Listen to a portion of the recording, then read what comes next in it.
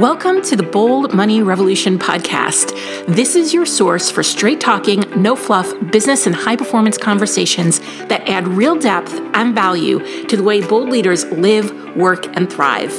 I'm your host, Tara Newman. I'm here to show you how to optimize your performance as a leader so that you can grow a business that is profit-rich, efficient, and allows you to generate real, tangible wealth for yourself and others. We are here to help you lead with your values, to perform without overwhelm and burnout, and to do your most important work in the world. Hey, bold leaders. Welcome to another episode of the Bold Money Revolution podcast.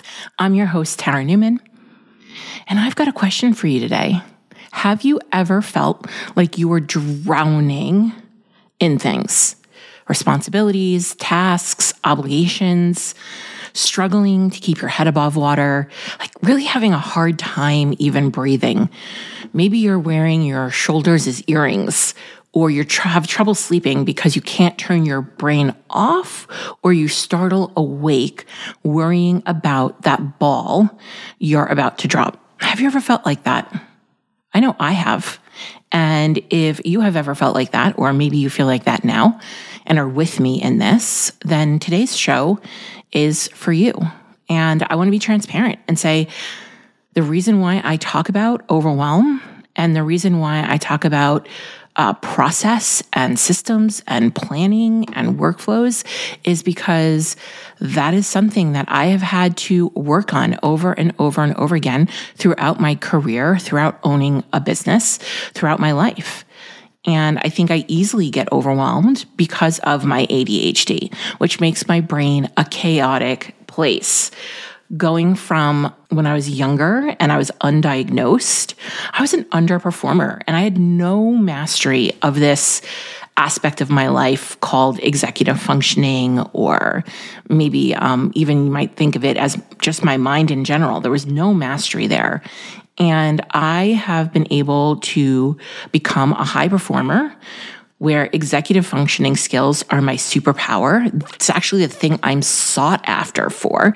And it's been because of my ADHD. So I think that's an important one part of my story and an important thing to say here, because so many times we feel like the things about us that might be atypical or quote unquote not normal doesn't actually exist, but not normal, are our limitations. And maybe they're not. Maybe they're what's meant to be your superpower. So I've spent my entire career studying performance psychology and helping leaders execute goals and plans and get things done at a very high level while being fairly chill about it, meaning we're making sure that they're not going to become a burned out shell of a human being.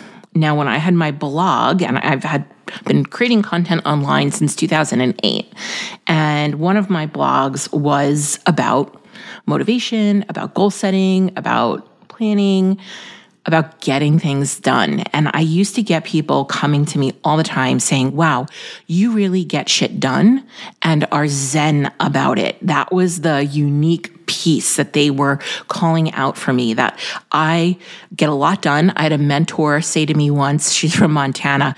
She's like, I've got a question. I'm like, sure, what is it? And she's like, how do you haul balls the way you do? I move. I get things done. I'm effective. I am efficient. And I am someone who gets overwhelmed, bites off more than they can handle, and wakes up in the middle of the night worried about dropping balls. And I continue to come back to this part of myself that craves balance. And I know that people don't like the word balance, and balance is BS and all that stuff. But, I just crave balance as much as I can achieve it or get it, and what it looks like for me. So I think that is probably what people were picking up on, is that I get things done and I seem to be able to have some balance. Even when I was in corporate, my bosses always valued my boundaries around things like, listen, if you need me to be here and you need me to pull an all-nighter and you need me to get things done, I am here. I am not going to do it on a daily basis though. But know that even though you see me leaving at a regular time, I will absolutely be here when crisis strikes and when it's absolutely needed. And I used to think that they didn't respect me for that. I used to think that they actually held that against me. And it wasn't until much later that I had conversations with two of my female bosses where they were like, no, that's what we really appreciated about you and admired about you and respected about you. And I was like, oh, that's so interesting, right? And I've definitely had times in my career where I have had roles that didn't go well because the person who I was reporting to didn't respect that about me. And it wasn't that they didn't respect it about me, it's that they were jealous. It's that they were envious and that they wanted that to be like that too. They wanted to be able to be bold in their declarations around their boundaries, around what they will and won't do around work, that caused there to be tension and friction in this relationship. So I find myself really uniquely positioned to have this conversation with you today. Whether you're a business owner or a leader in someone else's organization, you're likely being pulled in too many directions. Your day is spent playing defense against a barrage of notifications, interruptions, and distractions. And if you haven't noticed, it is really only getting worse, right? It is requiring us to be a warrior against these things and really defend our time and our mental space and our priorities and what's important to us more than any other time that I can think of in my career. So while some might think they're doing something wrong if they feel this way, I find actually that my high-performing clients are some of the ones who are the worst hit with feelings of overwhelm because they're the most in demand. The more successful my clients become, the more they fight decision fatigue, competing priorities, and the fear they will disappoint someone. And there are more people to disappoint when you're leading at that level. So just to get started in this conversation, I'm going to ask you the question I ask all my clients when they come to me looking like they are on the hairy fringe. And that is, on a scale from 1 to 10, how overwhelmed do you feel right now? 10 being the most. Give yourself a number. On a scale from 1 to 10, how overwhelmed do you feel right now? That is my go-to question, 10 being the most. And I get people who say to me, I'm a 12. And I'm like, wow, okay. Seems like you're really feeling pressured here with everything you have on your plate. And sometimes they're like, thanks for the check-in. I think I'm a 5. I'm like, okay, do we still need to talk about this? And sometimes they're like, no, we don't. Now, next question. So say you are overwhelmed. What do you think the solution is? Because a lot of times people come to me that the solution is they need to find a way to manufacture more hours in the day. Or they need to work more hours. They need to add team. They need to purchase some shiny system that will do it all and take everything off their plate. They need to outsource more, delegate, right? And this is really a false narrative. These are the likely responses that I get. I hear them frequently. And more often than not, then what follows is business owners will isolate when they're feeling overwhelmed. And instead of asking for help, they shut people out. And the reason why this becomes, this type of avoidance becomes problematic is because if you think the solution is working extra hours, adding team, outsourcing, delegating, purchasing a system, then that's the solution you're going to put in place, and it's going to fail because when you isolate, you make decisions in a vacuum. You spend all your time looping around in your head, fixating on solutions that likely aren't going to move you forward. You might even invest in things that you don't really need. And this really becomes costly. So I want to give you a simple process today to help you create space, reduce overwhelm, and hopefully save you from making some mistakes that could be costly. Now, in this process, I actually combine 2 common productivity measures. This is nothing new. You've likely heard them before. I did not create them. But what I do find unique is that I use these two processes together. And I do find that not many people think about using them together. And then additionally, I've actually worked through creating an automation for this and a workflow for this with my clients using Monday.com, which is also unique about working with me. However, you can easily do this on your own with the information that I'm giving you. And I really hope you take me up on the invitation to do this on your own before you make any decisions. It will help you.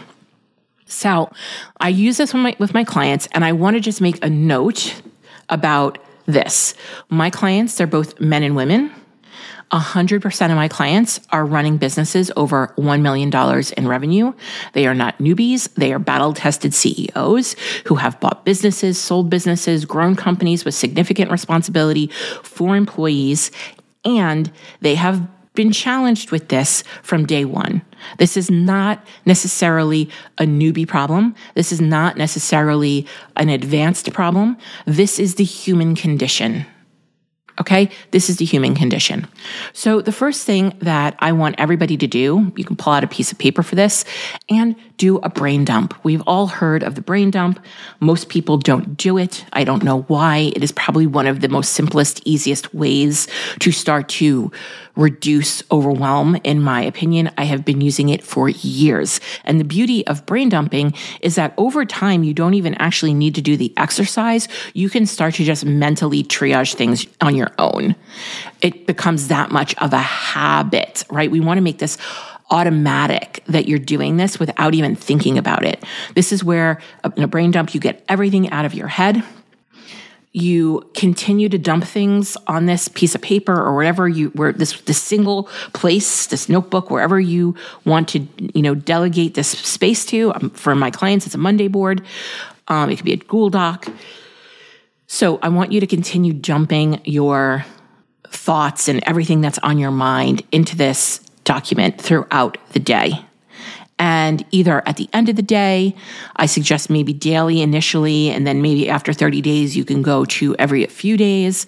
But now is the time where you are going to triage the brain dump. It's not good enough just to put it on paper. Yes, it gets it out of your head. It allows you to see it.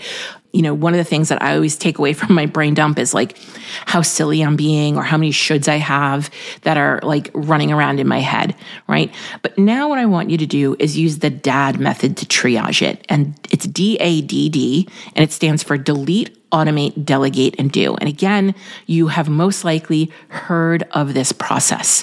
So as you're evaluating your brain dump, as you're evaluating the list you've just created, let's talk about deleting. This is where time, energy, and cost savings come into play. I can't tell you how many times business owners delegate something, or worse, hire for it when it should be deleted. You shouldn't even be doing it. Nobody in your business should be doing it. So I want you to challenge yourself to delete at least 50% of what you put down on your paper. And I know that sounds like a big number. Normally, I tell my clients delete 80%, but I'm going to give you 50%. Because what are you fixating on? What are you putting down there? Do these things that you have on your list actually going to get you closer to your vision? Or is it a should? Is this important? Is this urgent? Right? 20% of what we do leads to 80% of our results. 20% of what we do leads to 80% of our results. That's why I personally think you could probably delete 80% of what is on that list, especially if this is the first time you're doing it or you're new to doing this. I find things to delete all the time, and I think that I'm running pretty lean. Now, I don't just do this for business. I do this for my personal life too. I remember once sitting down as a new mom. I've been doing this since my kids were itty bitty. They're 18 and 15 now. So I've been doing this for probably almost 2 decades. And I remember looking at the list of things that I brain dumped. and thought to myself, why am I doing any of this? One was like, buy my daughter sneakers or something like that. And I'm like, well, she has a pair and she has a spare. Why does she need another pair of sneakers? Why do I need to take my time and go buy a third pair of sneakers? She's 3. She's fine. If something happens to one pair, like she steps in a puddle, we have another pair. She doesn't need more than that. Why is this even on my list, right? And then there are going to be things on your list that you can automate. So after you delete everything, after I deleted the errands that were on my list because I thought I should do them, because I thought I was going to be maybe a better mom if my daughter had 3 pairs of sneakers instead of 2, you're going to automate. So on this list, can this task be automated? Is it repetitive? And some examples are automating bank transfers so you can hit your savings goals, or paying your bills on time, using the subscribe and save feature on Amazon for items that you need to purchase regularly. But with tech advancements today, we've really transformed what work looks like. We are stepping into a future of work that most people can't even comprehend. And so what can be automated that you're doing? Many more things can be automated, like onboarding processes, receiving payments, following up on payments, client management. We've developed Monday.com boards with workflows and automations for clients that, as things progress through their client delivery stages, their client receives update emails like magic, where there you don't have to think about proactively going and taking some of these measures on their own. They're only responding if the client then replies to that email that was sent. With the items left on your list, so you've deleted and you've automated, it's not until you've deleted and you've automated that then you can ask yourself, who can do this? And that's the delegation question. Who can do this? And then that's when you assign a person and a due date with minimal instructions for them to be delegated, right? And I say minimal instructions because we need to make sure that we are hiring the most competent people to work for us, that you can give them the outcome of what you want them to achieve and trust that they will then go and take the steps, know the steps to take to achieve it. And that you don't have to constantly be micromanaging them and telling them every part in detail of the things that they need to do, right? So ideally, you already have that processed out and you've hired the right person for the right job. That then makes it easier for you to delegate. Now, the next and the very last thing that you're going to do is identify which things you need to do. And you should be left with maybe 5 to 10% of your brain dump in this category, right? And these 5 to 10% of the things are the most important things. They're revenue generating. They're the 20% that gets to 80% of the results for you and your company. They are your critical few. Remember that podcast episode I did on the critical few? That is how you get here, right? Now, I say this is a process that is simple, but not easy, because it's often the evaluation of the task that can get in my client's way. What they think is important, I can usually make the case to delete. What they think needs to be delegated, I have a recipe to automate. When my clients get nervous about deleting something, we talk through what that's bringing up for them and what might really be the issue. Truly, why are they struggling to delegate? Why are they struggling to create workflows and process in their business that allows them to make work easier? What's really getting in the way there? And it's our humanness. Our humanness can get in the way of truly making the necessary changes required to work easier, to buy back our time, and to save our sanity. But that doesn't mean it's not possible. So, are you willing to give this process a shot for 30 days to see how it works for you? If so, don't delay. And feel free to email me at support@theboldleadershiprevolution.com, letting me know that you are going to do this for 30 days. You can even put 30-day challenge. I am challenging you, 30-day challenge in the email. I will read it. I read all my emails. I will respond. I will most likely even follow up with you 30 days later to see how you did. All right. So don't miss out on an opportunity to send me an email, because the reality is most of you won't. Maybe 1-2% of you are going to send me this email. And that's why I actually get to respond to everyone who emails me. Until next time, take good care of you. And remember, we can't always control whether or not we feel overloaded and overwhelmed, but we can control whether or not we do something about it. If you found this podcast valuable, help us develop more bold leaders in the world by sharing this episode with your friends, colleagues, and other bold leaders. Also, if you haven't done so already, please leave a review. I consider reviews like podcast currency, and it's the one thing you can do to help us out here at the Bold Leadership Revolution HQ. We would be so grateful for it. Special thanks goes to Stacey Harris from Uncommonly More, who is the producer and editor of this podcast. Go check them out for all your digital marketing and content creation needs. Be sure to tune into the next episode to help you embrace your ambition and leave the grind behind.